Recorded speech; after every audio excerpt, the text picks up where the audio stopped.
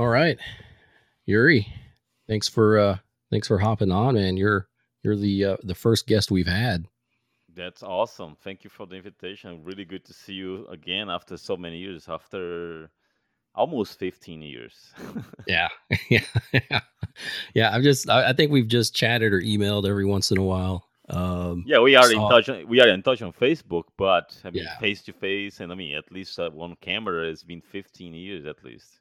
yeah, yeah. That's true. That's true. And I guess a little background is that we actually met way back in 2004. 2004, right? We both worked at Dell, and you and along with some other folks came on to the group with the group that we worked at Dell Yep. on the Microsoft team. So yeah, so and one of the first things that I learned about you is that you're a big Iron Maiden fan. Um, Yes, absolutely. yeah, I've been listening to Maiden since I was 11, and I'm 45 now, so it's been a really long time. And I've been actually following the band for a really long time. Maiden is part of my life basically.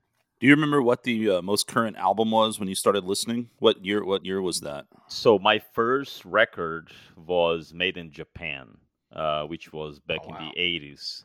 It was the tour, was still with Paul Diana on the vocals. yep, It was the tour of Killers. It was right after Killers. They went to Japan and they recorded Made in Japan. So that was my first record. I was really young, but to be very honest, what really attracted me on Maiden, because I never heard that type of music, was the cover, right, Eddie. So Yeah. Eddie was actually the first impact.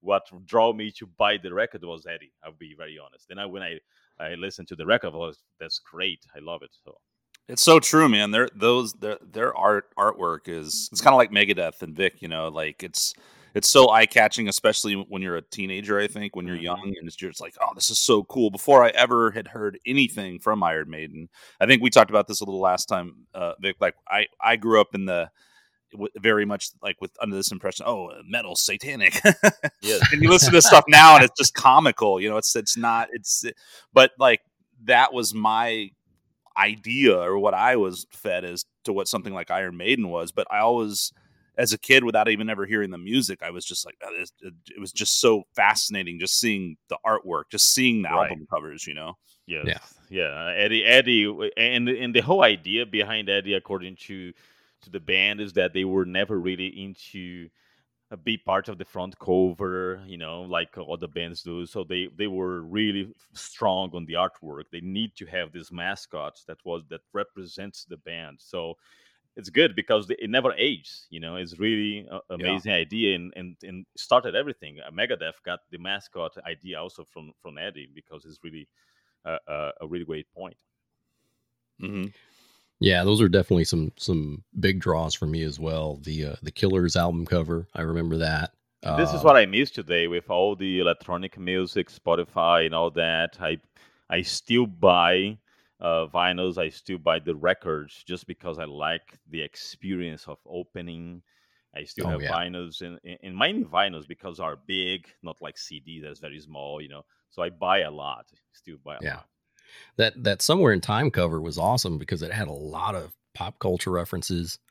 Oh, You have there is a whole Wikipedia page only on Somewhere in Time oh explaining wow, all the details of, yeah, because if you start looking at, there is a lot of reference to other songs, right? There is the Power Slave part. There's 22 Acacia Avenue. There is lots of reference of other songs before Somewhere in Time. yeah. Was that 87 when that one came out? The Somewhere in Time, it was 86, I think. no, so it was 86 exactly. Yeah, yep, Okay, yeah, 86. Okay. yeah, yeah. yeah. And then Seventh Son was 88. If 88, yeah. okay, Yeah, those are yeah, the first ones I remember. Yeah. But I'm telling you, you guys here are very spoiled because in Brazil, during that time, for us to get the record, we have to wait months before it was released, right? Because it took really long time. So we knew it was out, but until it gets there, it'll be at least 6 months. So when I moved to US in 2003 and I was able to get everything like instantaneously. It was just amazing, the access to the things that I didn't have growing up in Brazil. Right. Yeah. Did they do any touring in Brazil before The first tour was Rock in Rio Rock in Rio? Okay. during the Power Slave Gotcha. tour, which was 80. Power Slave was 84. Rock in Rio was 85. Right. Because that was their huge world tour with and they had that live album, Live After Death. Exactly. Right. Yep. Yep. Okay. Yep. Well, cool, man. So Maiden's been pretty big in your life. You Yep. talked about coming from Brazil. Where did you grow up in Brazil? So I grew up in the northeast part of Brazil in a place called Fortaleza. It's a very nice place. It's a beach place. I used to live 10 blocks from the beach. That's why when I moved to US, I wanted a place that was really hot. So Texas was perfect for me. Um, so that's when I left Fortaleza. It was actually the first time that I left Brazil. So it was very tough moment. And there is a song because when I moved, Maiden just released the Dance of Death album. I moved in 2003, and Dance of Death was in 2003, right? So I was Right. listening that record, Dance of Death, a lot. And there's a song called Rainmaker that I remember listening to that song when I received the proposal to move. And there is a part of the song that says, "I had a feeling that my life would never be the same again." And man, that sentence was in my head all the freaking time, and it was exactly what happened. My life changed completely. Right. So it probably, like you said, big culture shock or just a big, huge difference coming from Brazil to the US where you have access to like a whole bunch of other things that would normally take a little while longer to get there. Right. Right, and not only that, but I moved to US December 2003, so it was winter here, and Oh yeah. in my hometown in Brazil, we don't have winter. It's 75, 85 degree all year long. There is because it's right below the equator line, so there is no winter, proper winter, right? So it's always 75, 85 all year long. So it's And worse than Texas. well, but this is No, cool. but I mean 75. I can deal with 75 degrees. Yeah, that's Yeah, but well, it's cool wind. You don't really feel right because it's close to the beach beach. climate. Yeah, Right. yeah. No, I love Uh, that. Yeah. yeah. So it was cool. It was never really dry hot. But the problem is that I didn't really have clothes, proper clothes for a winter. So I remember that my first day at Microsoft, it was December 18, 2003. I just walk to Microsoft. It was 10 minutes walk, but I was freezing because I just have a normal shirt. I didn't have jacket or anything, right? So I was freezing walking and shaking. And then a police car stopped by my side, and the police officer said, "Where are you going?" I said, "I'm going to work." I said, "Where is your car?" I said, "I don't have a car." So he was like, "Okay, come over here. Where do you work?" I said, "We're right there." So I give a ride. So he gave me a ride. Oh, that's awesome. It was pretty cool. Yeah. That's up in Las Colinas, right? The Yeah. campus. Yep. Las Colinas. Okay. Yeah, because it gets a little colder up there in Dallas, I It think, compared does. to It yeah. does. It gets really cold in December, at least to me. Yeah, and I think, and if I remember correctly, you were working at Microsoft for a little bit, and then we did some recruiting at Dell, and then you, along with some other folks like Right. Vandy Right. and It some was June. It was actually May 2004. You right, guys did a job fair in Irving, and we heard about that job fair because since we were all contract, and our contract was like 1 year contract, they were like, "Well, there is a job fair from Dell right across the street. Let's go there during lunchtime, do some interviews, and see how it goes because it's for two full-time job." And I remember being interviewed by Mike Schroeder, oh yeah, which today is at Microsoft as well. oh that's So right, yeah, yeah, and it was great, man. I mean, people that team it was really really nice. I have really good memories from that team. I have friends from that time that still friends with me today. Nan, Moeller. oh I yeah, mean, yep, really good people. yeah, Chuck and all those guys, Yeah. yeah, yeah, that was a really good group, and man, you guys came in just knocking it out of the fence. I do remember that because I came into the group and I was a little bit newer to that type of technical work, and you guys were just running rings around me, and you guys saved my butt a lot of times. I do remember that. But Yeah, that's cool. And then so you were there, you said, until January 2006. 2006. Yeah, Okay. that's when I came back to Microsoft as a full time moved back to Dallas.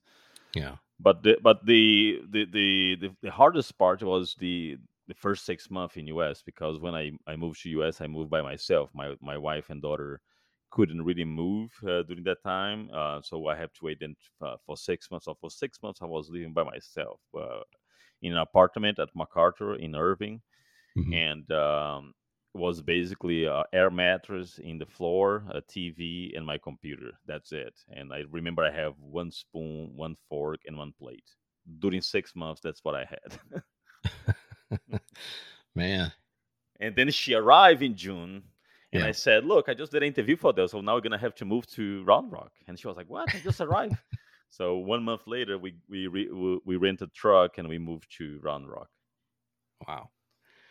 Man, so it sounds like it's also, coming from Brazil to US, it's pretty complex, long process, it sounds like, just to get everything sorted out. Yeah, I mean, Yeah. from the visa perspective, it was tons of interview. It Right. was really a headache to get everything ready to be here.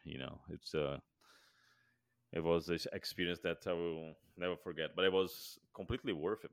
Uh, I feel like Texas. I feel Texas like home. I go to other state. I've been many other places up north, east, but there is nothing like home in Texas. Yeah. Yeah. Um, and outside of the technical work, because you've done a lot of stuff, um, in the technical realm. You've written some books. Yeah, I've noticed. 22. Yeah, 22 20, books. yeah, just a couple, right? Some of them are behind me. Yeah. Yeah. And outside of that, another thing that caught my eye was this total transformation from when I knew you. Next thing I know, you're just like cranking out just weights, like doing deadlifts and just all sorts of crazy stuff. And you changed, you did a mindset change. And I was wondering if you could tell us about that whole journey there. Yeah. So first of all, everything started when I moved, right? Because when I moved to Hmm. US, I was really tunnel focused on get my career taking off. There was the whole English adaptation and learning, and to be honest, when I moved to work with you guys at Dell, it helped me a lot because I was forced to speak in English basically every time, right? Because at Right. Microsoft, I was working with a group of people from Brazil, so I was speaking Portuguese for the most part. So that was a big push. So I had to do that. And then at Dell, I was working on the second shift. I don't know if you remember, but I moved to the second Yeah. shift. So I was working, I think, until 10 o'clock in that night. It was me, Stanley, and we were not really concerned about eating healthy for the most part because we were thinking about the career and all that. So the Right. focus was the work, right? And it was that moment that everything started. So I basically gained a lot of weight on my first between 2004 and 2010. So were 4 years in which my career did take off, but I also gained a lot of weight and um, and started having healthy issues. Right, I remember at some point in my peak of my obesity, the doctor said, "Look, you continue to go in this direction, you're gonna die." I mean, he was clearly like that, right? I mean, I had started to develop fatty around my liver.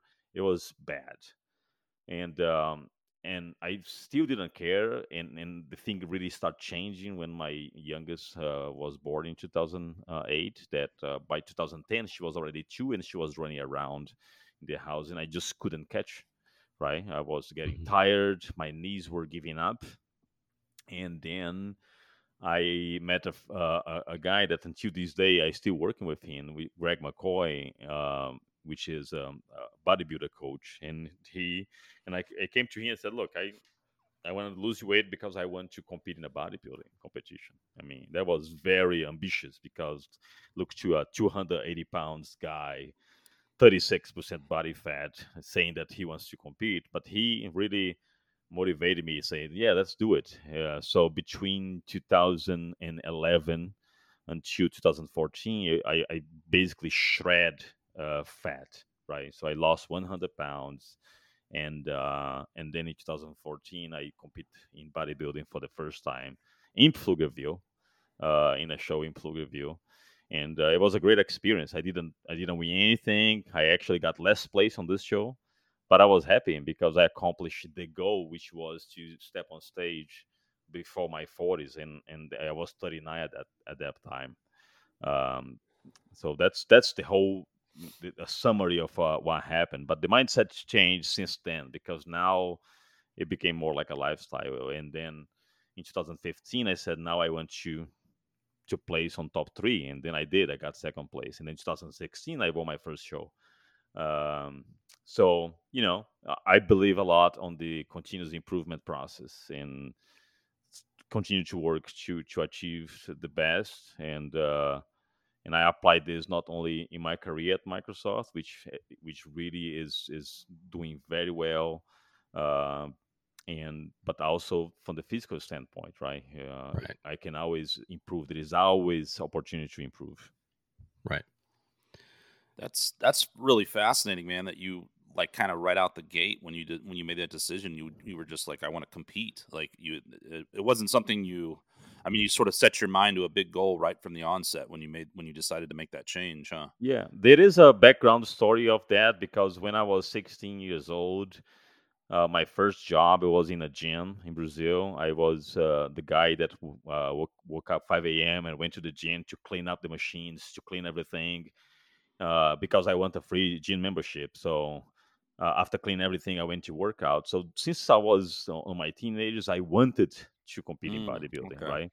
So I saw this happening in US. I went to some shows just to watch because I was always enthusiast, and I knew that bodybuilding will give me the discipline to execute the plan to get there. So you have an idea. On the first year that I lost 100 pounds, I ate the same meal during 1 year entirely.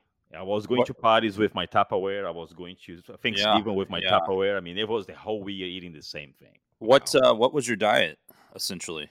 So I was 800, 1,800 calories a day, 6 meals a day, eating every 3 hours.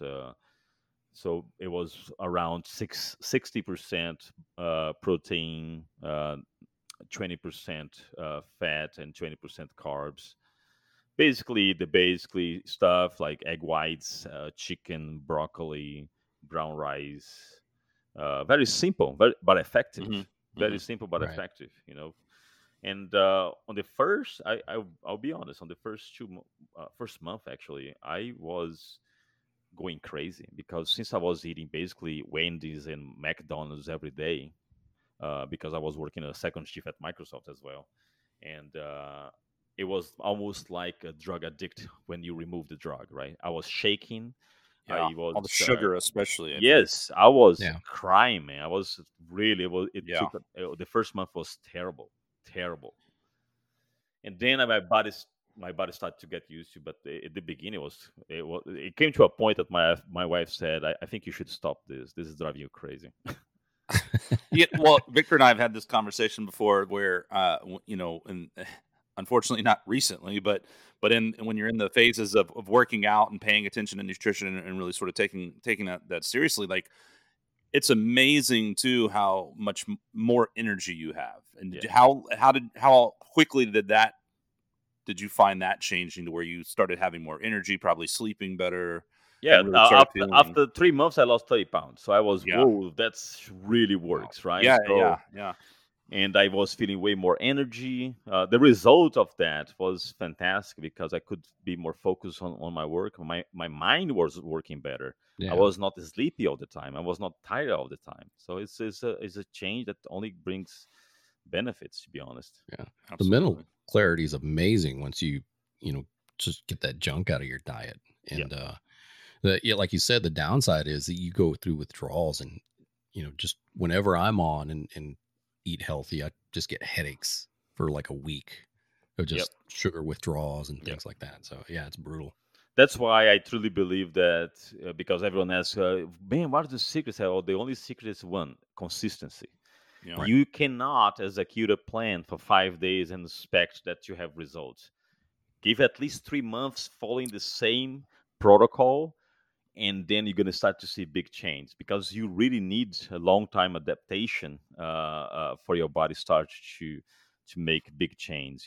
People want to get ripped in 1 week. That's crazy. I think, you have to go into that mindset, because when the one time in my life when I really, you know, turned over a leaf and really got serious about it, I went into it with I just started real slow and walking, and just that led to jog, and then it just became a lifestyle, and it Yep. became something I enjoyed. But didn't make the mistake that we tend to make, where you're just like, all right, even you go in the gym and you blow yourself out in a week, and you just overdo everything, and then Hmm. it's not something you look forward to. So I think starting slow with realistic expectations is kind of something you have to do, but you have to have that. You have to know that you have a long-term goal, and then just be willing to stick with it. Yep. Yep. I'm And saying I this wrote a now as I a, wrote I wrote a book about that. One of my books, one of the books that I wrote. Most of the books not were about technology, but this one is called Ready, Set, Achieve, where I talk about this transformation a lot. It's available at Amazon as well, paperback and ebook. where can people get that? Amazon. It's on the Amazon. Amazon. Yes. Yeah, yeah. Yeah. Awesome. Very cool. So you went through just this really cool, incredible journey. Total body transformation. And now I noticed you're competing in some BJJ matches. Yes. So I Yeah. started BJJ. I started BJJ in June 2018, because my daughter, she started doing it. So she basically convinced me to do it. Um, and I like it. I like it. It's something that I always was supposed to do back in Brazil when I was 16 years old. My friends were doing, but I Right. was more focused on bodybuilding during that time, and didn't really pay attention. So it was good to see and to experience. But as I'm very competitive, and I'm goal driven, I was like, I want to compete on this thing as well. So in January 2019, I was still a white belt, and I went to my first competition, got crushed. But I was like, damn, that was something else. The experience of someone trying to hurt you, and it was really different, right? Yeah, it's And very humbling. yeah, and I was like, well, I want to do this. I want to compete. I want to win now. So I Right. compete as a white belt in the Dallas Open in May 2019, and I won. So that was my first winning. And then I start doing right. I competed in Houston last year on. I was still a white belt. I won, and right before COVID this year, March 2020, I went to Houston now as a blue belt, and I competed again, and I won. So it's good, man. It's good. It's a completely different adrenaline. It's way Right. more adrenaline than bodybuilding, because bodybuilding, you do all your work before you go to stage. When you go to stage, everything is done. There is nothing else for you to do. Now you just need to show your muscles. You need to know how to pose, and you need to present yourself. But you're not battling with someone else, wrestling or anything. I mean, the work is done. In Right. jiu-jitsu is different. In jiu-jitsu, a simple mistake can define the match, right? So there is 5 minutes of very intensity and focus at that moment. Is incredible. Are you with these matches? Is it grappling only, or is it more like MMA? Is No, there it's not. There is striking? no. No, It's there is no strike. grappling. Right, Right. Okay. right. We start standing. And then we, as a jiu-jitsu fighter, always take down to go to the floor, and then it's a ground game at that point, right? Hmm. And there are points, depends on the position. There is a point system, or you can submit. If the person taps, you win. Right. Yeah, Yeah, I did very little of that many years back, and I'm well, especially being from Brazil. Are you from Brazil? I'm sorry, I missed that in the yeah, beginning. yeah, You're yeah. I'm originally from from there, Brazil. so I'm sure the Gracies were just a huge thing down there, and Huge, influence. huge, And huge. for me here, when UFC started, the very original UFCs, and maybe what was it, early '90s, maybe, and I Yeah, was a Yeah. huge Hoist Gracie fan, and yeah. In fact, my dog, I think you remember my dog.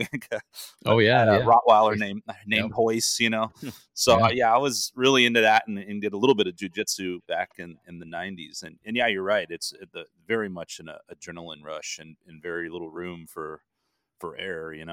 Yeah, you think 5 minutes is like, oh, 5 minutes, I have cardio enough. I do CrossFit. I do Oh this, I do man, that. yeah, no, No, 5 minutes grappling yeah, is like an yeah, I'll wear is you out like a immediately. freaking eternity.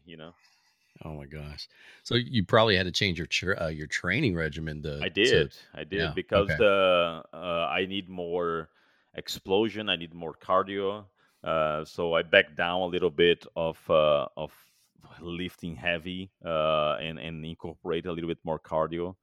Um, so the training change. I do like to lift heavy. So I still have some heavy days throughout the Right. week. But for the most part, there is a change. Now this year, I'm trying to challenge myself. I'm working with Greg. He's still my coach. I'm challenging myself to not only compete in BJJ but also bodybuilding as well. So we'll see how it goes. I'm gonna give at least 2 months in between competitions to be able to change diet, change strategy. Because with bodybuilding, you don't want to burn a lot of calories. With BJJ, you do want to burn more calories. I Right. wonder, would those sync up somewhat near to each other if you were sort of preparing for a bodybuilding competition and that's in that stage, right? You're sort of past the heavy lifting, doing a lot of reps, really trying to tone down or get, you know what I mean, like burn a lot of calories. Is that and you would be more in that sort of vein for Yeah, but the competing, pro- right? the the problem with bodybuilding when it comes closer to the what we call the peak week, which is the week before the competition, is that you are very weak. Mm, Because you are starting to have very little carbs. Hmm. On the last week prior to the competition, there is the whole dehydration process. So you are on stage smiling and everything, but you are destroyed. You go backstage mm. and you are like, very tired. Right. People see bodybuilders on stage. That is the moment that they are the most weak because of the whole dehydration thing. Wow. Do you have any particular bodybuilders that are favorites or primary influences in that sport? Yeah, I think my main influence was Arnold, always Arnold Schwarzenegger, because growing up in Brazil, watching Conan, Commando, those were the big influence. Yeah. Now, and he's still to me one of the most perfect physique of all times. Nowadays, I really don't have a prefer bodybuilder. I still look after the '90s. The '90s had a really good like Dorian Yates, Hmm. Yep. and of course Ron Coleman, the Freak, Yeah. which I had the opportunity to meet many times. Was Here, Ron Coleman the one that he was a police officer, or I don't know if he yes, still is, right? yeah, he was. Yeah. So yeah, I think that those are the main ones. Ronnie, Dorian, Arnold were the main ones. Ronnie is already now on the '90s and 2000s, but back in the day in Brazil was definitely Arnold.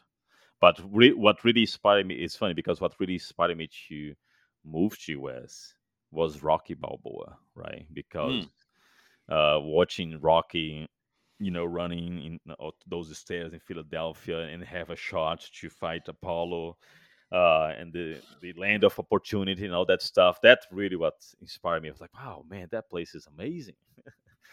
So Rocky, yeah, I still listen the soundtrack to Rocky when I train, Yeah. when I need Yeah. motivation. Yeah.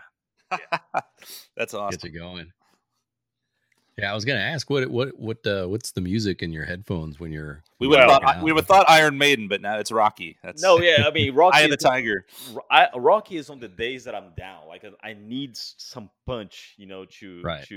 So I listen to mainly the Rocky 4 soundtrack. I love that soundtrack from Rocky 4, which is the one that he fights Drago. Oh, that's right. Yeah. Yeah, that soundtrack is amazing to me. But my playlist, for the most part, what I have is Slayer. Yeah. I have Arch Enemy as well. I have Creator. I have Sepultura. Awesome. Cavalera Conspiracy, which is Yeah. from the Cavalera brothers. So I have heavy stuff really because I only know how to work out if I'm listening to something really really Seriously, heavy. Yeah. I've always had yeah, that's when you go into it. It's for me, that's such a motivating factor having that music that just really fires you up and put Yeah. when you're in I don't know how people do it with the like dance pop techno something Oh going, my you know what I god. mean, like Yeah. some sort of like Britney Yeah. Spears going in the gym. I'm not motivated to like Yeah. bench press with Yes. Exactly. Slipknot Yeah. as well. I have some Yeah. Slipknot. Yeah. Yeah. I'm the same way. I'll throw on a couple of classics like that. Slipknot, Slayer, Mastodon has made it. Listen to a lot of Mastodon. Recently, I started learning to like some musics from Rammstein. Okay. Yeah. There are some interesting musics. The last records that they have a song called Deutschland. I really like that song. Seems like the industrial aspect would be good for weightlifting too. A very pulse, very sort of like Yeah. pulse. Yeah, even some stuff that Slipknot does, right? This last record from Slipknot has really some good songs, and I had the chance to go to this latest tour here in Dallas because they were in Dallas last year, so I was there to see it. What? Yeah, that's something that I'm missing a lot with this whole COVID stuff is going to concerts because Yeah, all last the year, shows. last couple of years, I saw Judas Priest here in Dallas. I saw Scorpions, which is although it's more melodic, but I like the old Scorpions. Uh, who else? Anthrax, they were here Oh too. yeah. Of course, Iron Maiden was here as well 2 years ago. was that Uh, San Antonio where you saw them? no, Dallas. They were here in Dallas. Oh, they played Dallas. So yeah, Yeah, okay. they played Yeah. Dallas. Yeah.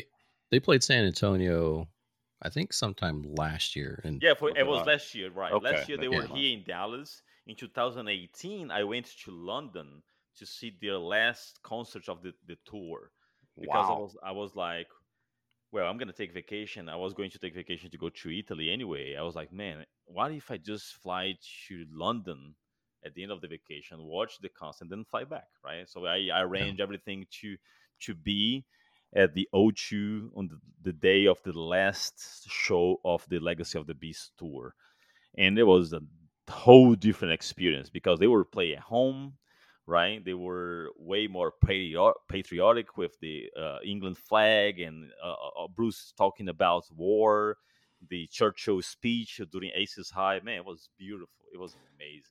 And the best part was that your pilot to and from was actually the singer of Iron Maiden as well. yeah. Ed Force One. That guy's amazing, man. Speaking of Renaissance, men, like that guy's Yeah, Bruce is fantastic. does a lot of stuff. Yeah. And Bruce inspired me to look at life also from different angles, right? Because Right. there are a lot of people that they focus only in one thing in life. They Right. just want to be good at work. Everything else they can be average or they can be just normal or not even have a hobby, right? I like to do different things. I play drums. I have my drums at home.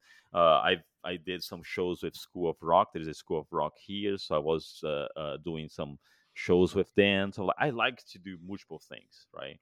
And everything that I do, I like to do well. So I take serious all the disciplines that I try to be part of it. Yeah. I'm not as good on drums as my 12 years old daughter because she started playing drums when she was 5, and she started playing drums properly, looking to the notes and reading notes. So she is extremely good. I mean, 2 months ago, she did a show here in South Lake with the School of Rock, and she was playing "Where Eagles Dare" from Iron Maiden, and that song is hard on drums. It's super That's pretty hard. awesome. 12 Yeah, years old. Yeah. Yeah. Wow. yeah, it's crazy how focused she is. Right now, she's learning "We Rock" from Dio. She's learning "Rainbow in the Dark" and "Holy Diver." These are some of the songs on her set list for this season. Sounds like you're a good father. I try to. getting her started on the right music. Yes, yes, definitely. And I like the fact that you mentioned your first match where you lost, but and I think especially, I mean, me and Skunk were kind of chatting about this, with everything going on, just this mindset where you take those experiences where you may not win, but you learn from it. You keep going, right? You motivate yourself. You keep learning. So you take that approach, that aspect, that perspective, right? Rather than Mhm. just kind of get fed up with it and Oh yeah, absolutely. I you know, mean, I think that the reality is that the moments that we learn more are usually when we lose. Because of course, if you don't have a big ego, if you have a big ego, you're never gonna learn anyway. But if you don't have a big ego and you use that chance that you lost to do a reassessment and see where you can improve and learn from everything, that's a huge opportunity, And since I recorded the match, I watched that match 100 times, I think, after that. And I started saying, why? I did this wrong. I did this wrong, right? So I watched with my professor. We work out the game plan. We identified the mistakes and we improved, you know. And I try to do this everything, in every other thing, right? When I lost my first bodybuilding competition, that I got bad last place, I was like, wow, I'm happy because my goal was to be on stage. But damn, I want to have the feeling of putting a medal and be on top three and all that. So I start work on my weaknesses, right? Start to work on the feedback because mhm. usually people, the referees, the judges, they will give you feedback. So where I can improve, I need a bigger leg, I need a bigger bicep, whatever. So, right? So I start working on those improvements. That's how it should be.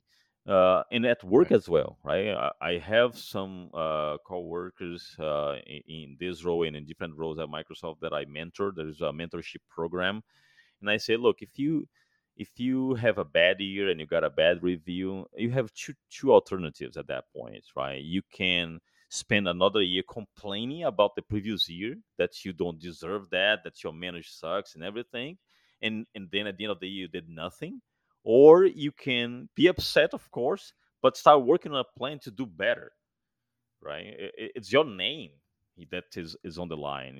Is your reputation. So there is no reason for you to not improve. Some people just don't get that.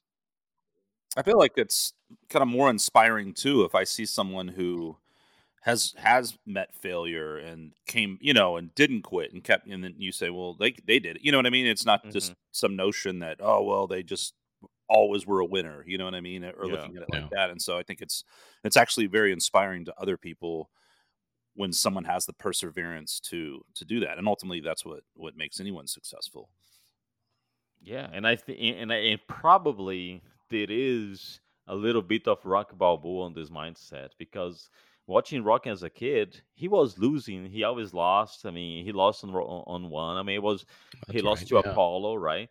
And he came back. So I always actually liked the underdog Mhm. idea of rebounds after you lose. So uh, uh, the not winning to me, it was always an opportunity to, wow, that's the time to come back stronger, Yeah. If I think about it and read the history of Iron Maiden, kind of going back to that, they went through the first iteration. They went through how many guitar players? Like Oh my God, there's so many. like Yeah. three, four, But five. even this before the 80s, right? So Yeah. Steve Harris started the band probably on the 74. It was 74, and then he had a bunch of guitar players. And if you watch the documentary Early Days, Steve was a guy that if he was not for him, or maybe would not exist because he was relentless. He was committed to make things right. So, for example, guy didn't show up for the rehearsal and came up with a bad excuse, he'll fire that guy and we look for someone else. He was committed to make it work. So people say Steve is the boss, but yeah, he is the boss because he actually made that band what it is. Yeah. I wonder if any of his drummers ever got their drumsticks caught in their hair. I don't know. Oh, talking about drums, I actually met multiple times Nico McBrain because Nico, I'm not sure if you Oh, know, he has a bar in Coral Springs in Florida, right? It's called Rock and Roll Ribs. He lives there huh. in Coral Springs. So 3 years ago, actually 2015, I went there because every year he used to, not anymore, but he used to do a party to celebrate the anniversary of the bar. So he put a tent in the parking lot, and he play with his friends, a bunch of Iron Maiden songs and everything. So I flew there. I watched the show. I ate some ribs at the bar, pretty cool ribs, and then I met him, get autograph, picture, and everything. And then on the year after that, I said, "Well, I need to bring my daughter, my family here." So I brought the whole family there, and then something very special happened because my daughter, the one that she plays drum, she was right in front of the stage watching, right? So he finished playing. He goes and start talking because he talks a lot during this show. And when he is about to leave the stage, he look at her and say, "Here for you, sweetie," and give the two drumsticks to her. Man, that was like I start crying. I was like, "Oh my god!" He literally gave it to her. Here, sweetie, and she looked at me like impressed, like, "Oh my god, you see that?" Never will forget that. We still have the drumstick in a in our Iron Maiden room because we have a whole Iron Maiden room here in my house. So it's What a awesome, man. cool, inspiring moment. How long ago was that? You said? That was 2017. Okay. Yeah. And you also got a picture with Steve Harris too. I saw Yeah, that. Steve was this year because Steve Oh has wow. a band, solo band called British Iron, Hmm. and they were on tour in US, and they came to Dallas. And the Steve is funny because Steve play in a huge place, but with this project that he has, is the British Lion, it's all about small venues. So I'm not sure if you know, in Dallas there's a place called Trees. Oh yeah, for sure. Yeah. Yeah. So they play at Trees. That's a small place, They play at Trees. And after the show, he was hanging around taking pictures of the fans. I was like, my goodness, it was amazing. It was That's amazing. awesome. Yeah. That was in January, right before the whole pandemic thing. Trees is like a place I aspire to play. And Steve Harris is like, I guess I'll play this little shack. Yeah, yeah, exactly. Yeah, Oh man. my daughter already play on Hard Rock Cafe in Dallas. Oh wow. I did play on Hard Rock Cafe in Dallas with the School of Rock. That's the season that I played there. I played with it was Led Zeppelin cover. So we play a whole lot of love. It was the biggest venue that I play, and I was extremely nervous, of course. And of course, on the first song, my drumstick flew away. Lucky I have another one in my pocket. That makes me Uh, feel so good because I can't hold a drumstick to save my life. I feel like I could be a decent drummer if I could hold on to my sticks. If your daughter has any pointers into how to hold drumsticks, I'll do a lesson sometime. but you play guitar, right? Yeah, guitar and piano are my primary instruments. As a lot of, I think, whenever you play one instrument, you want to play something else. I think so. I dabble on the drums, Mm, but not a drummer. yeah. No, I really like it. It's very physical drum. I mean, I usually finish a show. I mean, sweating a lot. I mean, really soak sweat. That makes me think of something. It's funny to me. There are a lot of drummers that are really like very out of shape, and it seems so bizarre that you get these just fat dudes that can just kill it on the drums because it takes so much stamina, and you Hmm. would think you would be ripped and in great shape, but there's a lot of drummers that Yeah. are very not. But the thing is what your body is conditioned to do. Usually, those guys that are fat, they have a lot of experience, so Also, I they think good technique probably requires less. exactly, Yeah. yeah, good technique, proper posture. I mean, there's so many things. Sometimes they don't waste so much energy because of they are very technical.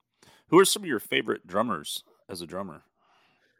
I love Nico from Iron Maiden, of course, but I think one of the best ones is Joe Bohan from Led Zeppelin. I like Bill Ward from Black Sabbath. Bill Ward, what he did with only a very small drum kit was unbelievable back in the days with Sabbath. I mean, Sabbath, if you think about it, was really the father of heavy metal. Oh yeah. they created things without really reference. It's amazing. Not to mention, I want to say their first album was literally done in a day. Like they went in and tracked the entire album, and just That I didn't know. yeah, and then it was mixed and made. Ozzy did 2 vocal passes, doubled his stuff. I mean, maybe he did some multiple takes, but yeah, they really cranked them out back then. Obviously, very different time, and still, it's all just classic stuff. I'd have to agree, man. That's some of that old sort of heavy metal innovators, if you will, are definitely some of my favorites as well. Yeah, yeah. I like a lot also. I mean, from this new generation. I mean, not from the new, but from the '90s. I like a lot. Dave Lombardo he was on Slayer, right? He was super fast as well. Um, Nick Menza, Megadeth. Oh yeah. Love Nick Menza, yeah. Yeah, passed away playing drums. Yeah, he had a heart attack. I Yep. believe it was a heart attack on stage at the Yep. the Baked Potato, and I could be wrong. Was he? I kind of want to Google this now. I wonder if he was playing with Ohm with Chris Poland's band, because I actually saw Ohm there. I've met Chris Poland a couple of times, and Cool. when I saw, there's an interesting drummer story. When I saw Ohm, the whole reason I went, it's a tiny little place, 100 people. I mean, it's a small little, very famous sort of jazz fusion club in L.A., and I think there might be a couple of them. But anyway, I went there to see Chris Poland with this fusion rock sort of jazzy band. And they just blew my mind. They were amazing. And this was back around, it must have been around 2004 or something, because he had just recorded The System Has Failed with Megadeth. Mm-hmm. It's like he came back and recorded on that one album. And so I got to talk to him a little bit after the show, and we talked about Megadeth a little bit. But the whole band it was just a trio, and they were so great. And so then I was, oh, hey, great show to the bass player, this and that. And then the drummer I was just floored. I went up to say, hi to the drummer. I was like, man, it was amazing, blah, blah, blah. I was like, do you have any formal training, or I'm just wondering where in this? And he just goes, well, well, Dad. And he had this like English accent. And then I looked at him and I was like, holy shit, it was Kofi Baker. It was Ginger Baker's son. So I was like, oh, well, I guess that makes sense, doesn't it? Yeah. That's funny. I'm looking this up now out of curiosity. Yeah, it's a damn shame, man. He died really young, Nick Menza. Yeah, really. Oh, how long ago was that now? When he few died. years. It's 2016. Yeah. Okay. I was also so proud when Vinnie Paul died. That was also shock. Oh yeah. Yeah, Yep. no kidding. Yep, he was playing. He was playing with Ohm when it happened. Yeah, sad. Wow. I had the opportunity to play side by side in Dallas downtown with Vinny Appice because there is a thing called Drumathon every year. It's like drummers raising awareness about breast cancer and all that stuff. And Vinny Appice always usually come for this event. So you pay a little bit to play. It's almost like a donation, right? So you play side by side. So I had a chance to play with Vinny Appice. You know Vinny Appice from Dio, right? Yeah. Man, the thing about Dio is for whatever reason, I love Dio. Every time their songs come on, I crank it and I love it. But I never remember the names of the guys. Like every time I hear a Dio guitar solo, I'm just like, this is amazing. And I yet to like go, who the hell is this? Why does this not stick in my brain? Yeah, I don't remember the name of the guitars or bass, but I remember the drum, of course. But he's played with quite a few people, hasn't he? Yeah, Vinny Appice actually played with Sabbath in Heaven and Hell. I may have. Yeah, you know what? I wonder if he was playing, because I saw them 2008, maybe somewhere in that. I saw Heaven and Hell with Judas Priest. Yeah, you probably saw in 2007. That was the Heaven and Hell. Yeah, Dio. Reunion 2 of Dio. Yep. Yeah. That was Vinny Appice for sure. Yeah, because I went to that show here in Dallas. Yeah, it was fantastic. Yeah, I'm so glad I had the opportunity to see Dio, because without a doubt is one of the best singers of all time. I agree, yeah. Craig Goldie, we're giving him a shout out. That's Dio's guitar player. Oh wow, Doug Aldrich. I didn't know he was. Well, I guess he's had a lot of guys with him. Yeah, and man, that's been quite a while. When did Dio pass away? That's pushing I think 10 years? more than 10. Yeah, I That's think amazing. this was the Really? 10th anniversary, I believe. Golly, man. Yeah. Doesn't seem like that long ago. No, yeah, he passed away in 2010. That's right. This year Wow. was the 10th anniversary. I remember because I purchased one of the T-shirts from his website. It was like a promotional 10 years anniversary T-shirt. Hey, do you guys know anything about the whole what do you call it, hologram Dio thing? I would imagine this would even be something that would be discussed even more in our current situation with not concerts not happening and this kind of stuff. But the They wasn't there supposed were to be some they sort of were hologram thing? Yeah, they were here last year. So that happened. At the yeah, it did happen. They were at Bomb Factor here in Dallas last year. I thought about going, but then I was like, well, you know what? I'm not going. It's I don't want to just see a freaking hologram. So We say that now. 20 years from now, we'll just be like, well, shit, everyone we like is dead. I guess I'll just watch a hologram concert. yeah, it could Or it I'll could just be. sit in our recliners and watch YouTube. Yeah, talking about that, we lost last week. We lost Martin Birch, which was the producer of the first probably 6, 7 Iron Maiden albums. He produced everything from Killers until Live After Death. So big loss for the Maiden family, Martin Birch. Yeah. Did you catch them when they came to Austin for the first time in like 30 years? What was it? Oh no, I was in Brazil still, right? Moving in 2003. Okay. Well, I thought they came. What was that show we went to? Remember at Coda Skunk? Because you were there. That was relatively recent, wasn't it? That was maybe 5 years ago or something. I Maybe, think so. or maybe even more recent. Megadeth opened that show, right? That's right. Yeah. But that was relatively recent.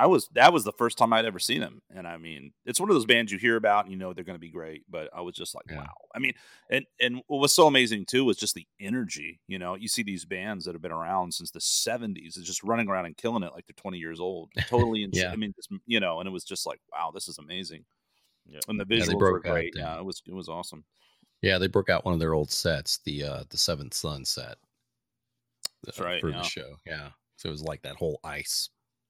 Yeah, they had a lot Arctic, of a lot of visual changes, I think, too. And speaking of, I Yeah. think he did the flag. I guess that's a staple, running around with the British flag. I'm Are pretty, you pretty guys sure. talking about the first, the Seven Son tour, No, or no. you That's talking the about? last time they came here a few years back. Oh, so I was yeah. on that show. It was 2013. Oh, Okay. was it Yeah. that long ago? Jeez. Man. Okay. Yeah, I was on My that show. God. It was on the Austin's race circuit. What is Yeah, it? yeah. Circuit of Americas. Exactly. Circuit Yeah. of America. Yeah, I was there. Yeah, I Okay. was there. Yeah. I was already living in Dallas, but I drove just for that show. So I was there. How many Yeah, times have 'cause you that seen Maiden? Sorry, Vic. that's okay. Probably 15 times. Are there any particular shows that stand above the rest? Always. Yeah, I mean, Rock in Rio was a huge experience. Rock in Rio 2, right, in 2001, because it was 150,000 people. Jesus. It was Wow. crazy. I mean, when that crowd started moving, you just navigate. My feet were not on the floor. I had no control over me. You just like moving with the Yeah. crowd. It was crazy. Huge experience. It was during the Brave New World tour. So that show was really epic. Then I watched. Then the second one, I think, will be the one in London. It was amazing experience. Oh yeah. Yeah. Did you ever catch them when they had Blaze Bailey singing? I never saw Dan with Blaze. I saw Blaze by himself in Right. Brazil when he broke up with Iron Maiden, and when he left Iron Maiden actually and started his own band Blaze. He went to Fortaleza, my hometown, and they play in a small venue. I had opportunity to go backstage and talk to him, so it was cool. Yeah. Yeah, I caught one of their shows with him in like 96, 97. Like it was after I got home from the military, and they were playing small venues, but I do remember seeing them in a small venue. But yeah, it was pretty interesting. I mean, he was good, but yeah, totally different Style, vibe to it. yeah. Yeah, But when Bruce came back in 2000, it changed the game because Bruce has yeah, such a amazing voice, and the band was more mature, as they say. Well, in the past, it was a bunch of young guys. There was a lot of ego. Now they enjoy more, according to what they usually say. The Book of Souls tour. I remember that was a huge tour in 2015, right? So the Book of Souls, I actually saw 3 times the same concert because I saw them in Tulsa, Oklahoma. I saw them in Dallas, and I saw them in Seattle.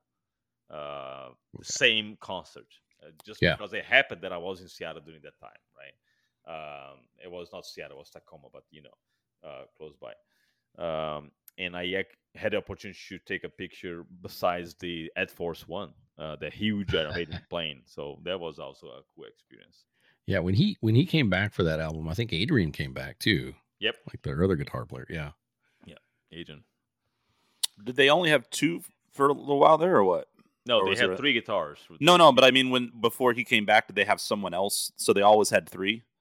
No, they when Aiden left, Yannick Gears, they call Yannick Gears, Right. replaced Adrian because Yannick was playing with Bruce on his solo project already. So Bruce just brought Yannick to the band.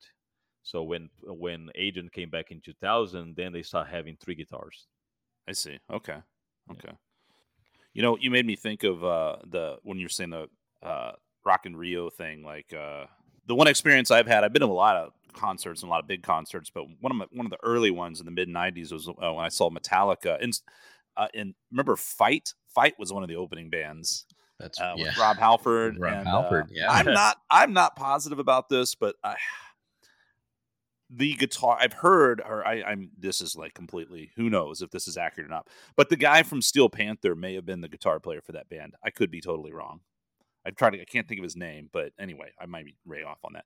Blah blah blah. Fight, Suicidal Tendencies, back in the day, and but anyway, when Metallica, so that was all cool. It was a very long thing at like some racetrack outside of Houston or something, and that was all cool. And then the sun goes down. There was this big thing, and everyone starts packing up. And there's massive crowd, and Metallica came on, and they opened with Bread Fan.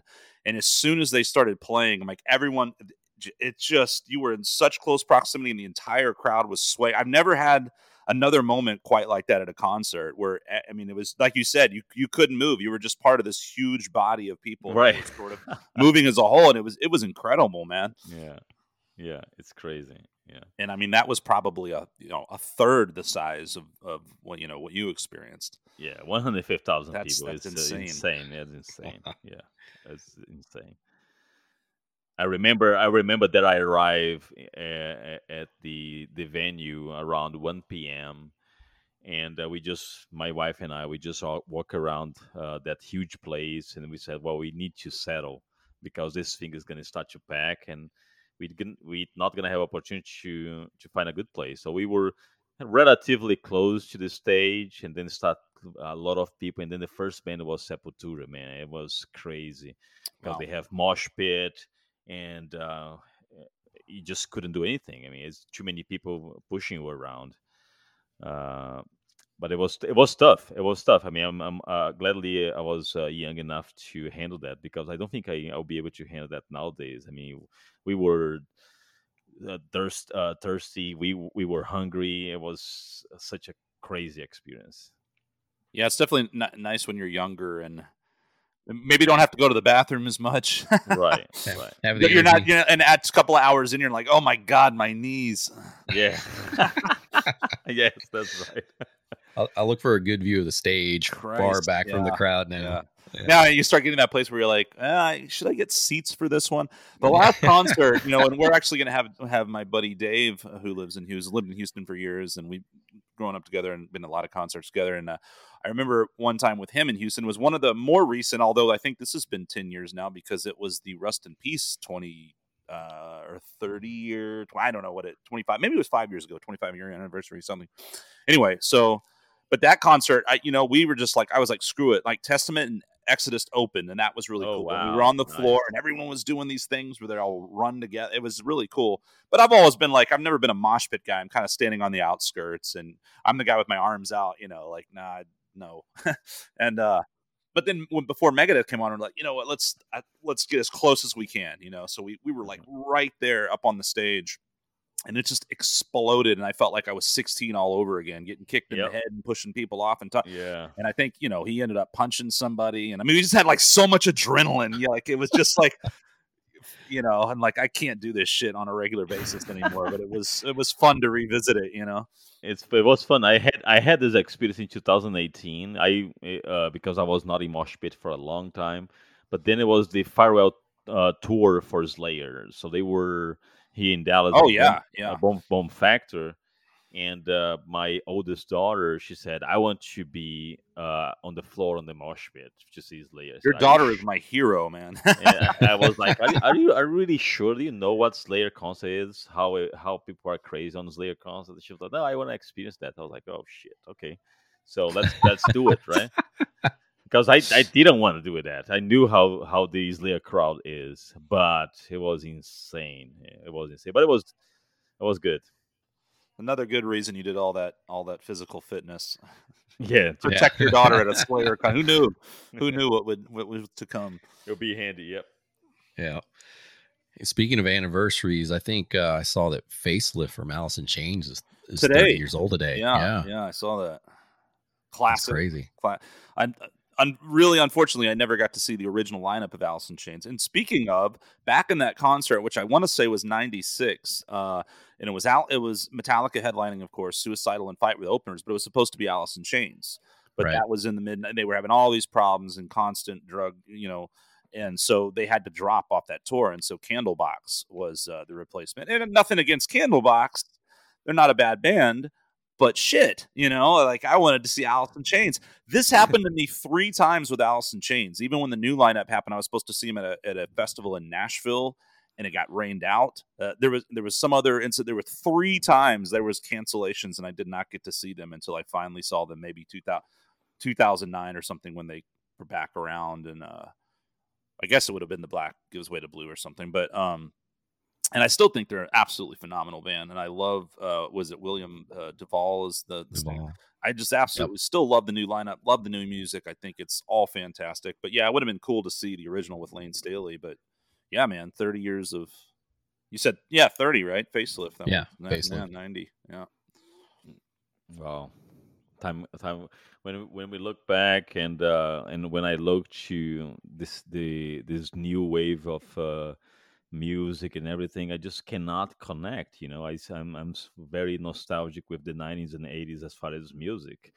We had this There is conversation. not there is not there is not really a lot of new things that fires me up. I mean, I think there's nothing. I mean, there is some new metal bands, but I don't really follow. I think Arch Enemy, the last record was good. I like the new vocalist, but there is not really a whole lot of new things that I'm following. Right. I used to like a lot Nightwish back when it was Tarja as a vocal. Although the latest vocalist is really good too, Floor Jansen. Um, but that's pretty much it. I don't have really a whole lot of new metal bands that I follow. I was going to ask you, what are some bands from Brazil that we may not know about that are some stuff that you really dig? Uh, I mean, there is a lot of local bands on the place that I grew up. The metal scene there is pretty big. There is the Dark Side, Obscure, underground bands. Every time that I go there, I always have some sort of participation in a show. Go there to play one song on the show. But as far as big bands, basically Sepultura. There is a band from the 90s that also was very famous and a big one, classic metal, called Viper. Um, so that's basically it. There's not really a whole lot of big metal bands that are well known outside of Brazil. Sepultura is definitely the biggest one. Yeah, for sure. And that. Have you ever heard of a band or a group called Orapa? Is that how you say it? Do you know who I'm talking about? No, There's from this. Brazil. I believe so. I'm actually pulling it up right now. There's this song I came across years ago. Yeah, Brazilian reggae rock band from Rio de Janeiro, and I came across them years ago. And they've got a song that they do. They did a collaboration with Sepultura, and it's awesome. And it's like I guess they're singing in Portuguese, but the chorus is just like, and then it's like nobody fucks with America. And it's just such a dude. Talk about a workout song, man. It's fucking energy. It's just it's so badass. And I remember playing it for a buddy one time who's I know like Spanish and Portuguese aren't the same thing, but maybe there's some similarities. And I guess he understood enough of the lyrics. And I've actually, Yeah. nowadays you can translate stuff, and I've asked some friends and stuff, but anyway, he was like, "Yeah, this is totally not a pro-American song." I was like, "I don't give a shit. It's badass." But I discovered them, and I kind of was digging around with the reggae thing, and I kind of found some really went through this sort of Latin hip hop phase actually, Interesting. where I was and there was a lot of I kind of discovered some really cool reggae hip hop different stuff from Brazil. But yeah, Rapa Sepultura. Oh, Rapa. I know. I'm saying RAPA, right? say it again. I say Rapa like a total honky. How do you say it? Hapa. Hapa? Oh, Yeah. Jesus Christ. Well, thank you. So I don't have to look like an asshole for the rest of my life in front of anyone who's, from South America.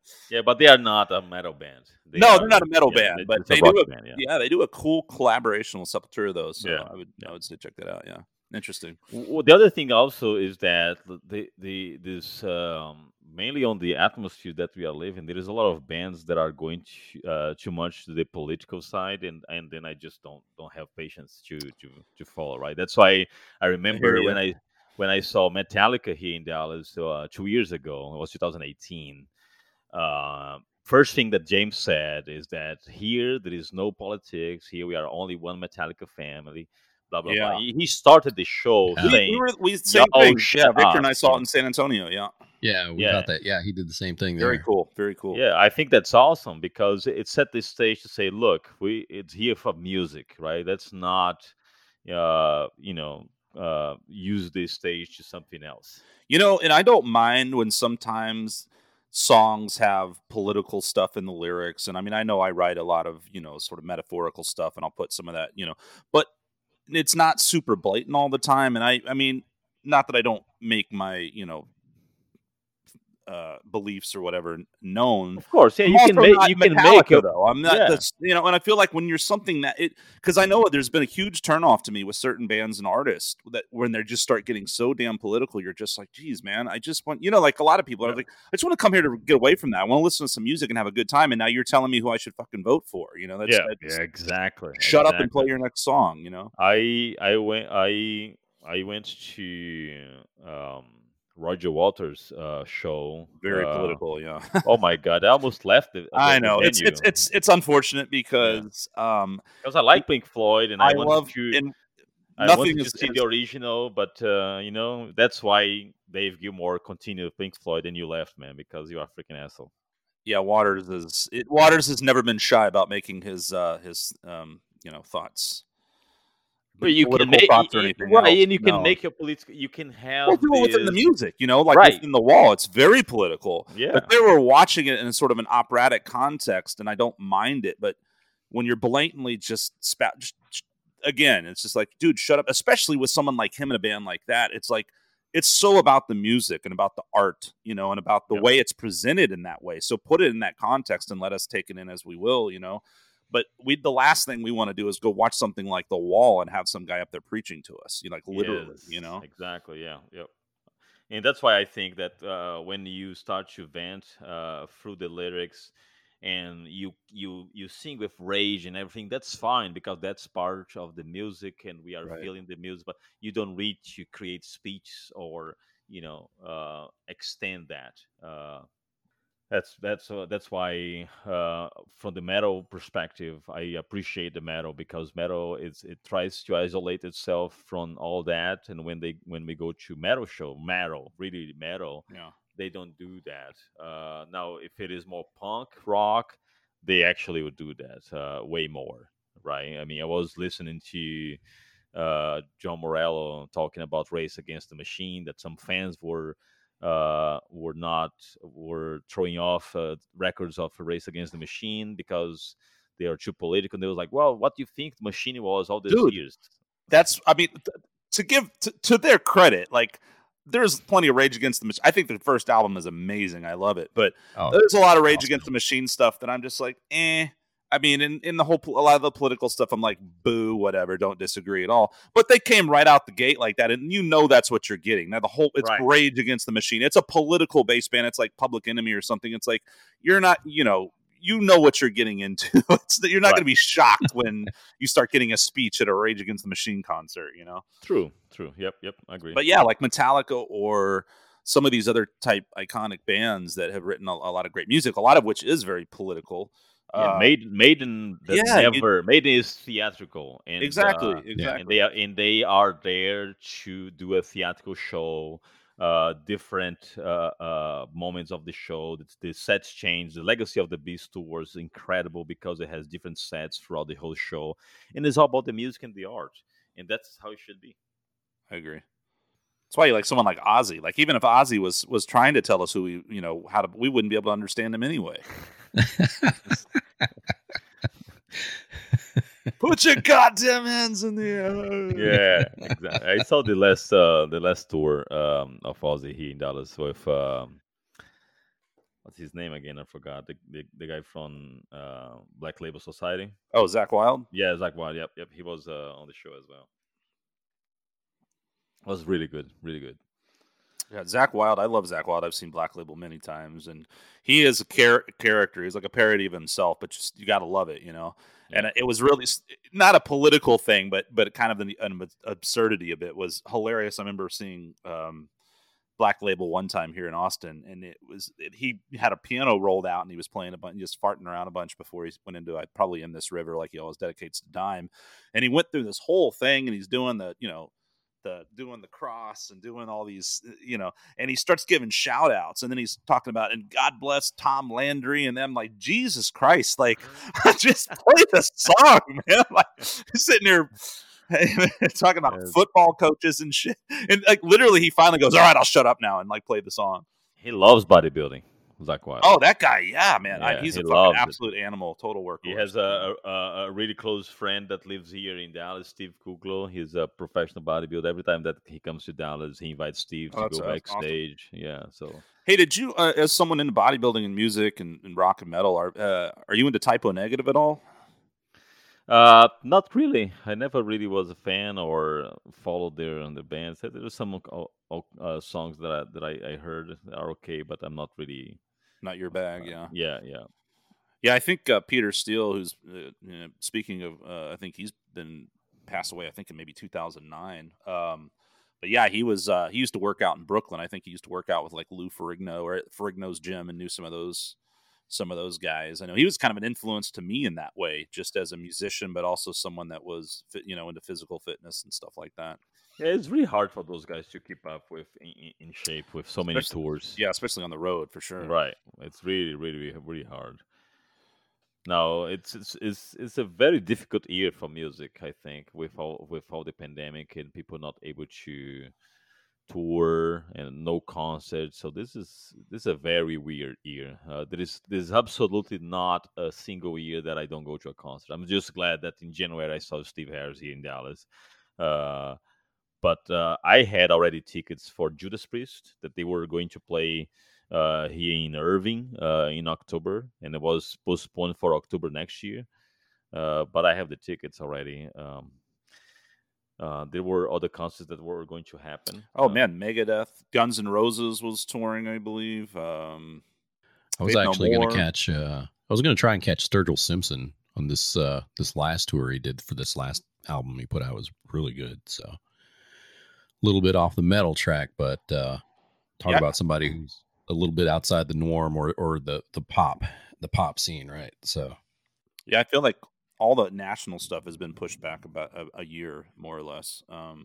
For me, it sucks for the fans, and I feel like the big bands will be okay, but what worries me is all the little bars, so to speak. Even Yeah. speaking of a place like Trees, just the local businesses and a lot of these places that are long time running bars and staples of the cities that they're in, and all these locals and nationals have played there, and I know that they're really hurting right now. So I think that's the worst part of this thing, is just knowing like a lot of these places aren't going to survive because of this, and where bands going to play. It's really hurting the venues more than anybody, I think, in a lot of ways.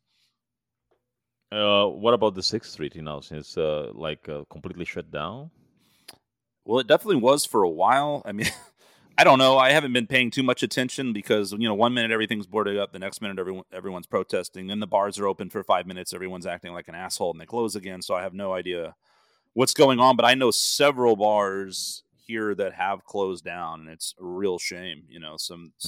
Some great places that just haven't been able to stay afloat. So I don't know how it's affecting all the bars and dance clubs and this and that, but I definitely know for the live music venues, they've taken a big hit for sure. Now Austin is, from what I've seen, is definitely losing a lot of bars. So we'll see. Yeah, I truly hope that we can start a new year, because this year is pretty much dead. In 2021, come back with some sort of final solution, because this cannot really go on. I refuse to believe that this is the new normal. I actually hate that phrase, new normal, freaking new normal. What do you mean new normal? That's not that's not normal. That's not normal. So there's got to be some. And I don't know. I don't know how many. What sucks, and I think we were talking about this before, or last time, Vic, was just like, it's like, well, on the one hand, there's a lot of there's protests and going on and all, and that's fine.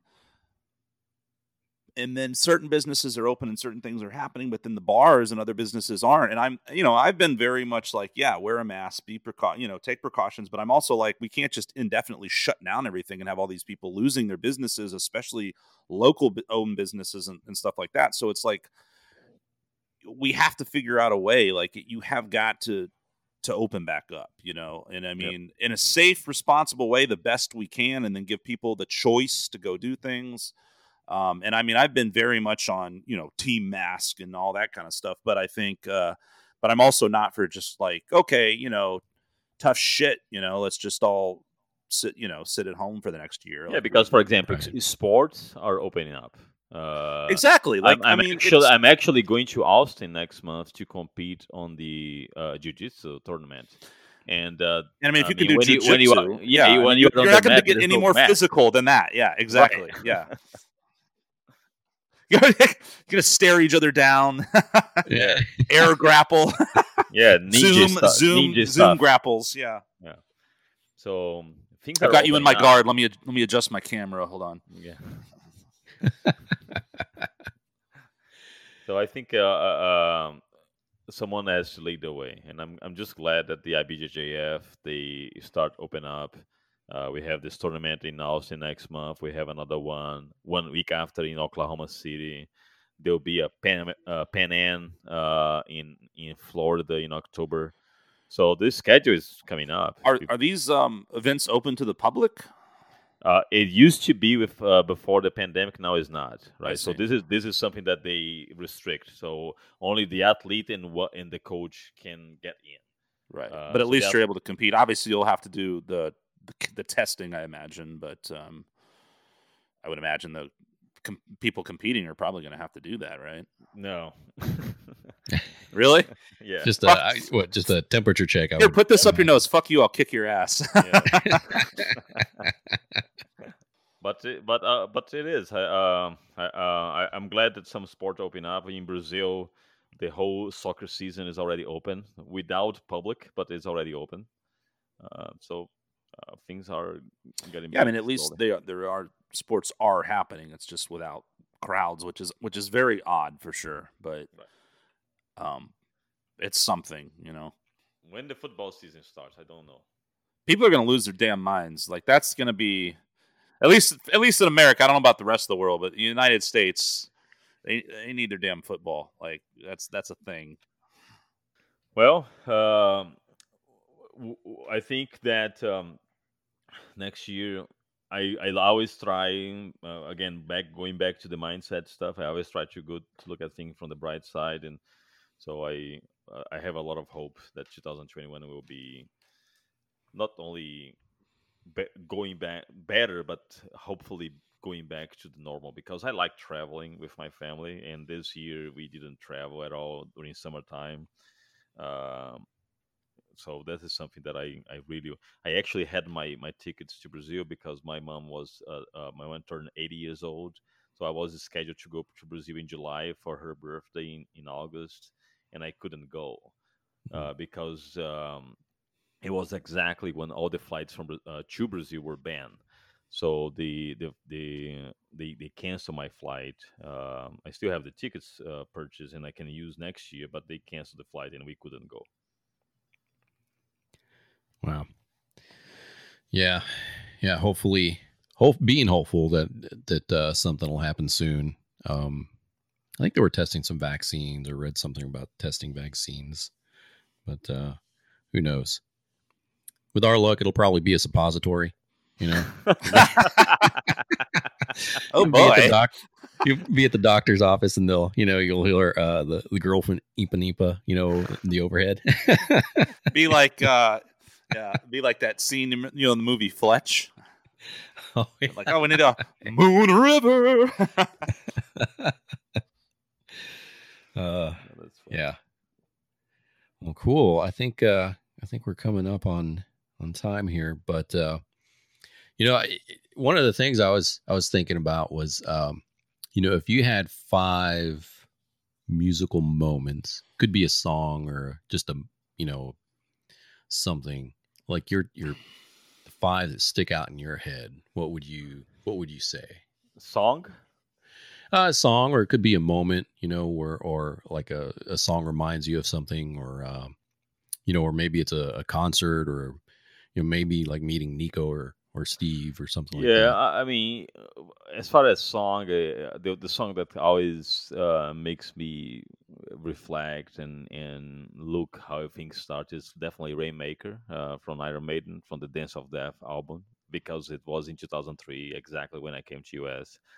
So that song has a really special meaning because I remember in 2003 before come to US I was teaching in Brazil in a university. I was a professor there as one of the jobs. Right at night, I was professor. During the day, I was a consultant. But going to the university to teach, I had that song in my CD in the car all the time, and just listening to those words that the life you change and everything. It really marked that time of change because I basically born again. I had to start learn to speak again. I had to start to learn how to write again. So it was almost like a reborn. So that's something that I remember really a lot. And as far as moments, I mean, there are so many good moments. Of course, my two daughters when they were born. It's funny, my oldest when she was born, um, the the place was actually playing a song from a band that I cannot remember the names. It was an English band. Okay, well, anyway, but it was another song that I remember sometimes. If I listen, I know, but I don't know the name of the band because it's not metal. It's not something that I listen constantly. So those were two extremely magical moments for sure. Meeting Nico was definitely one of those moments. Mainly the first time that I shook his hand. Steve also was very emotional because I mean you listen to the guy playing since you are 11, and suddenly you are in front of the guy, and the guy look at you and say, "Hey mate, how's it going?" I was like, "Whoa, shit." So those are definitely good moments. And I think arriving US it was also extremely magical because it was almost like I was in a movie without captions. Everyone is speaking in English, and I was trying to look for a translation, and it was so bizarre that suddenly I was. in that place that I always dreaming about living, and it was happening. It was really, really, really a good moment. Very cool. And people take those things for granted. Uh, That's something something that I always tell to my friends in US. I said, look, you have no idea what is, what you actually have here, the opportunities that you have here, because you grew up with this in your hands. I mean, around you, so you take for granted. I mean, so glad you when said that. Yeah. yeah, it's really opportunities that you are able to do here.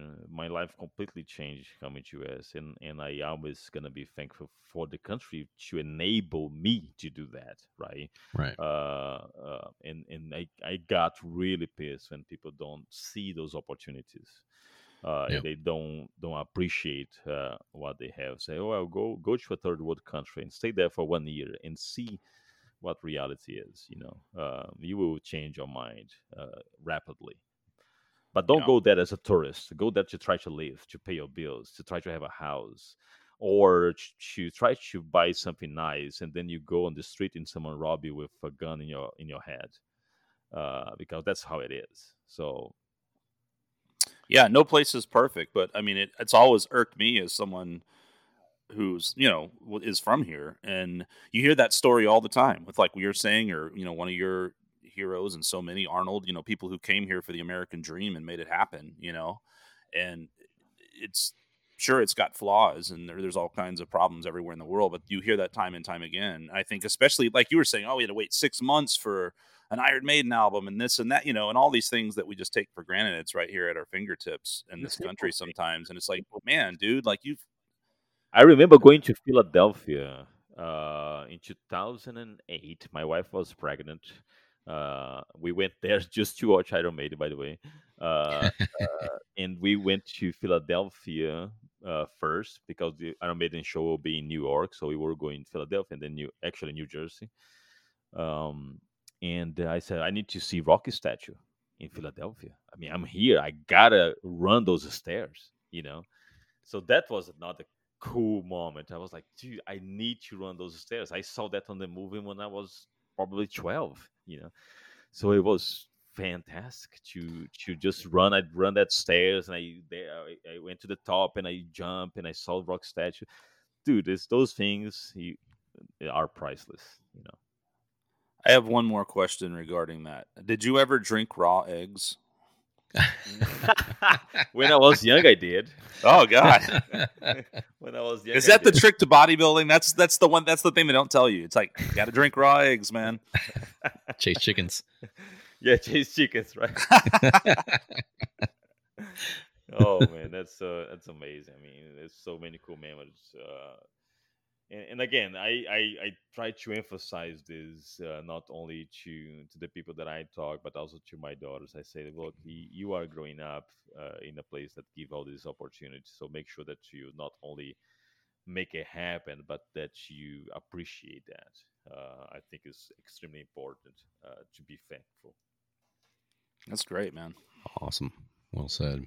So your book, Ready, Set, Achieve, Amazon.com, right? Yeah, and for Available. all the IT peoples that wants just to have another book, cybersecurity or Azure, just go to Amazon.com, type Yuri Diogenes, and you'll see a bunch of books there.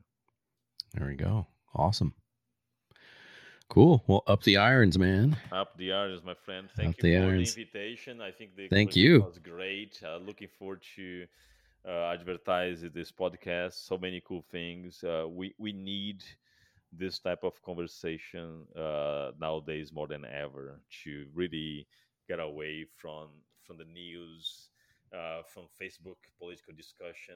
We need to have this type of moments of sanity. Yep. Agreed. Yeah. Agreed. Pleasure to meet you, man. Awesome. Enjoyed Nice to meet chatting you. with you. Yeah, All right. absolutely.